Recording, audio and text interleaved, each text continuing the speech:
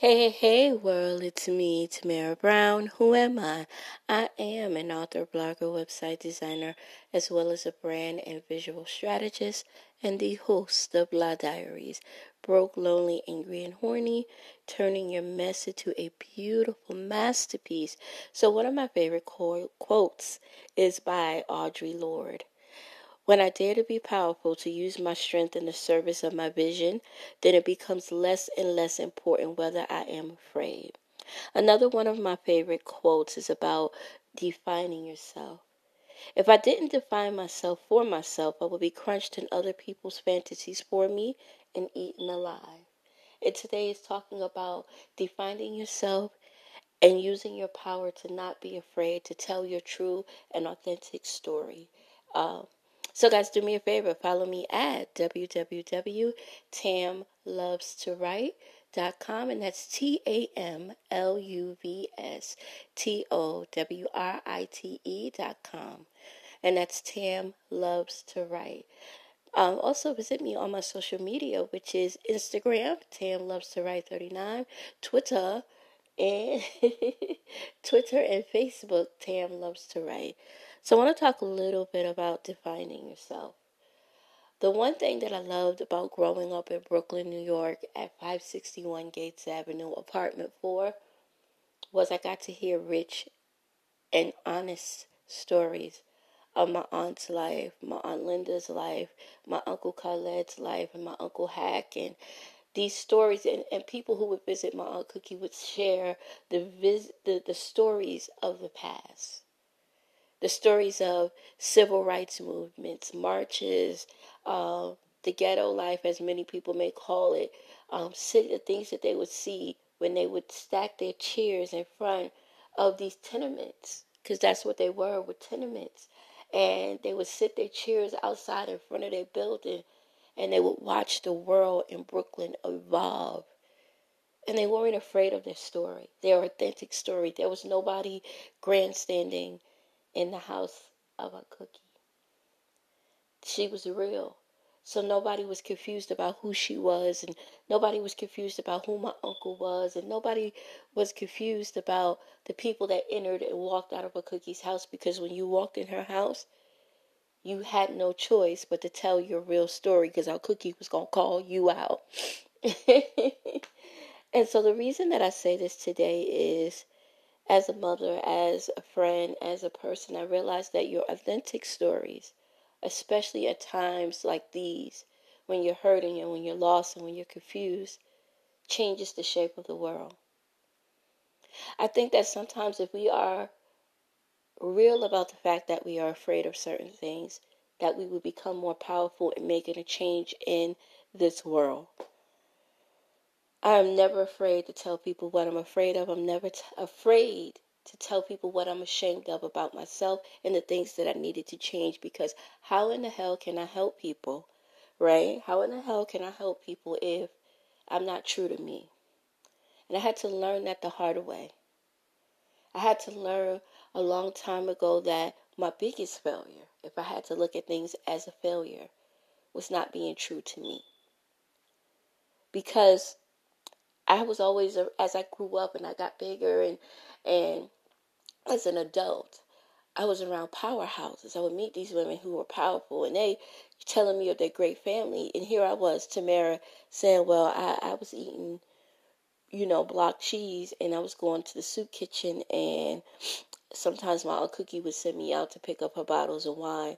That's not a story to share with everybody else. But then I realized, how was I helping the young girls who were going through that, and the teenagers and the teen moms who were going through that? How was I helping them if I wasn't sharing the real gritty, the nitty gritty? Because I'm not afraid of the nitty gritty.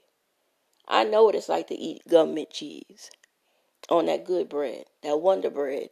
Y'all know what I'm talking about. I know what it's like to struggle. I know what it's like to say, all my life I've been poor. Right? I know all about that. And not for sympathy, because I think this is where people get confused, that when you tell your authentic story, that you want sympathy. No, I want to change the world. Because here I am the poorest girl on the block, and I wrote 7 books.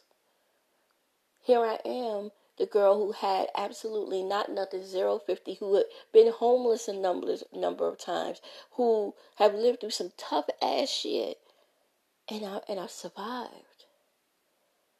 And you could do what I do, and I could teach you how to do it. And listen, there's no skin and hurt off my back.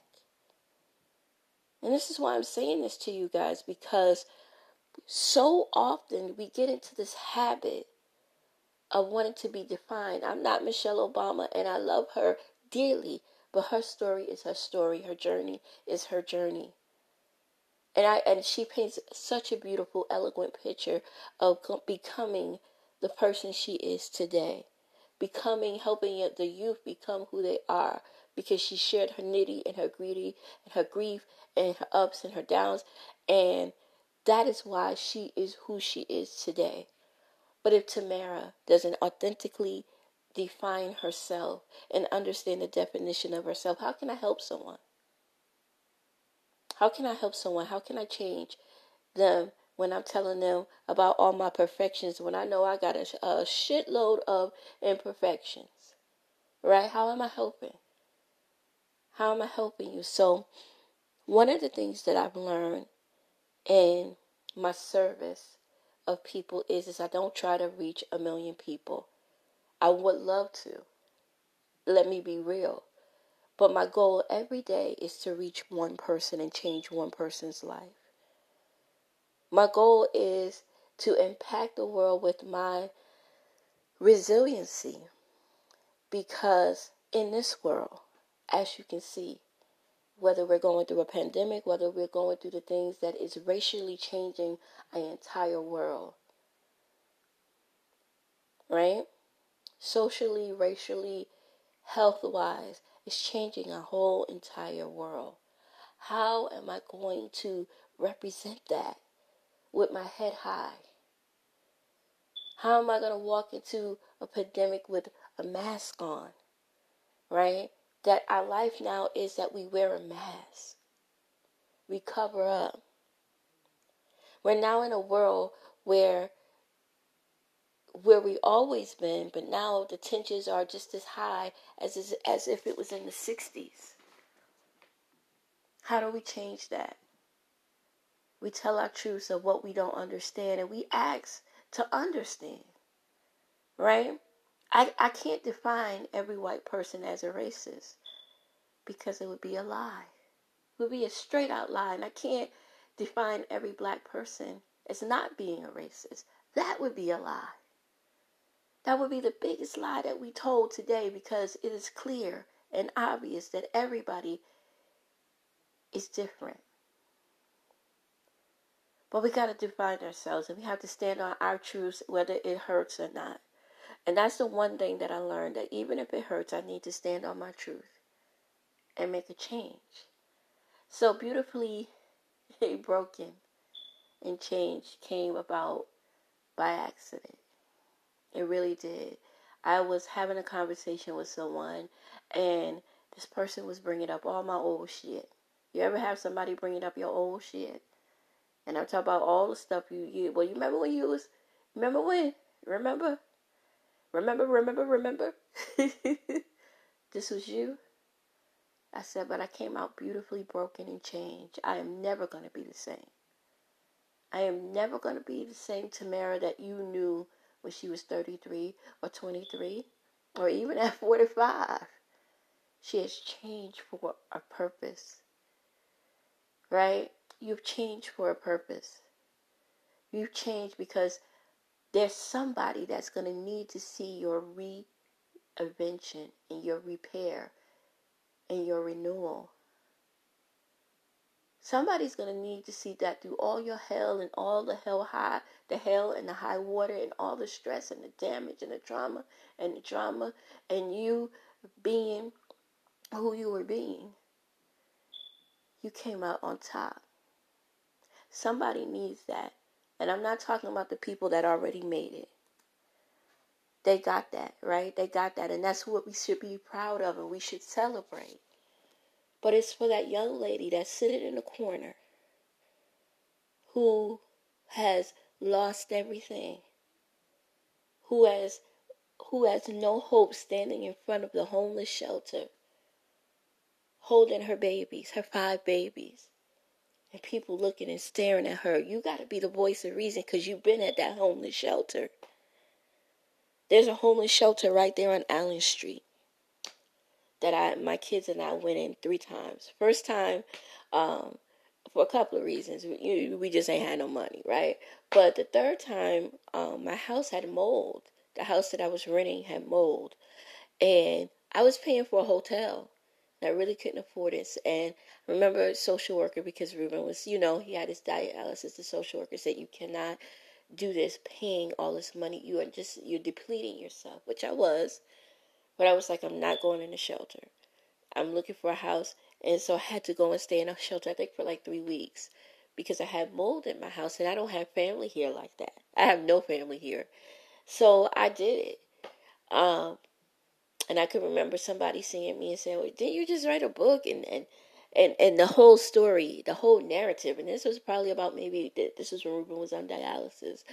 But I at that moment, it let me know that I am not exempt from being at the bottom. And you can fall. Some people got cover up, and understand that everybody's story and journey is not the same. You could be rich one moment and broke another. And being a girl that been at the very bottom, being a woman who's been at the bottom, being a teenager who has been the underdog all her life. Like, I've never been the girl that's on top. Never. I can't even recall it. Never. I'm never going to be the most popular. I'm not, and I know, and let me rephrase those words, because somebody gets mad. My mentor listened to this today and said, don't you ever say, I one day will be on top. But for the moment, my definition in the past. So let me just say the definition. From my past, I've never been the popular. I've worked hard. I've strived hard. Right? And I'm not going to say that it's not going to happen. It will happen. But for the moment, I know where my status is. Right? I know where my status is. And I strive every day to work harder to become that person that I want to be. But my mission, really, is to change one person at a time. One person. Not 1,000, not 1,000,000, but one. Because I'm still growing. I want one person to realize every day that you can be beautifully broken and changed into what your God, your higher power wants you to be. That the shelters do not define you. Just because today you're in a homeless shelter does not mean you won't be living in a mansion. It does not mean that because you are the underdog that you will not be on top. Because sometimes we let our statuses and we let people around us remind us of what we wasn't and how we was. And if you allow them, they will change you into staying right where you at. Your life, your story is your definition.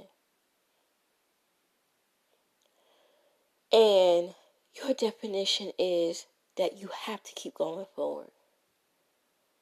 I don't care if you're not the popular one. I don't care if you're posting on social media every day, selling your t-shirts, selling your makeup, selling your weave, selling these clothes, and nobody's buying. If you stop because you decide to stop, then you treated yourself as the loser. Keep going. Guys, you have no idea how disappointing it gets that I work 10 times harder than a lot of people. That's not bragging. That's not nothing, but it's my truth. I work 10 times harder than a lot of people. I'll talk about I'm up at 3 o'clock in the morning, grinding it out, and I'm never the popular one. I'm saying this to y'all because this is the moment. This is the moment where you will define yourself. This is the moment that you will have the opportunity to teach somebody. To see the critical moments in your life when you're not the popular one, when you're not getting the glory, you're not getting the accolades, you're not getting the shares, and you're not getting all the things that you desire to have. That's how you're going to be able to help somebody. Keep going. That's how you're going to be able to help, because now you got to dig into your underdog spirit and say, boo, this, and come up with proof and documentation, because it beats conversation all the time. Boo, look at this post. I did the hell out of this post as a graphic designer. And I only got 12 likes. Am I going to let it define me and stop me, or am I going to push and keep going? That's the question I had today. That was the question that I had today. And I had to ask myself to narrow down to show you who supports you, and also to teach you tools to clean up. No, you gone. We don't have a conversation. I do it on my I've been doing it on my Instagram a lot. This really deleting, and cleaning up. Because a lot of times we're holding on to people for numbers. And my theory is, screw the numbers. Get people who are worthwhile on your team. Numbers are nothing. They're just 1, 2, 3, 4, 5, 6, 7, 8, 9, 10. Numbers show demographic, right? And who supports you and who doesn't. But for me, certain numbers don't matter. I'd rather have 20 faithful followers than none. So do y'all see what I'm saying? When it comes time to define yourself, right? When it comes time to define yourself, you got to know what works for you. You also cannot be ashamed of your story and the power that it has. My life is more than all the things that I talk about, but I desire to not be afraid of it. I desire not to allow it to break me because I was not perfect. Beautifully broken and changed. Being broke, lonely, angry, and horny taught me that I can overcome it. You can overcome it. And it may sound repetitive to a lot of people, but I promise you, and I promise you, and I promise you that that's not just your only definition. It's not your story, boo. Promise. I promise. You're going to come out of that. I thought about Mia Campbell. And so many of people know Mia Campbell from the hit television show Out All Night, but they really don't know Mia Campbell.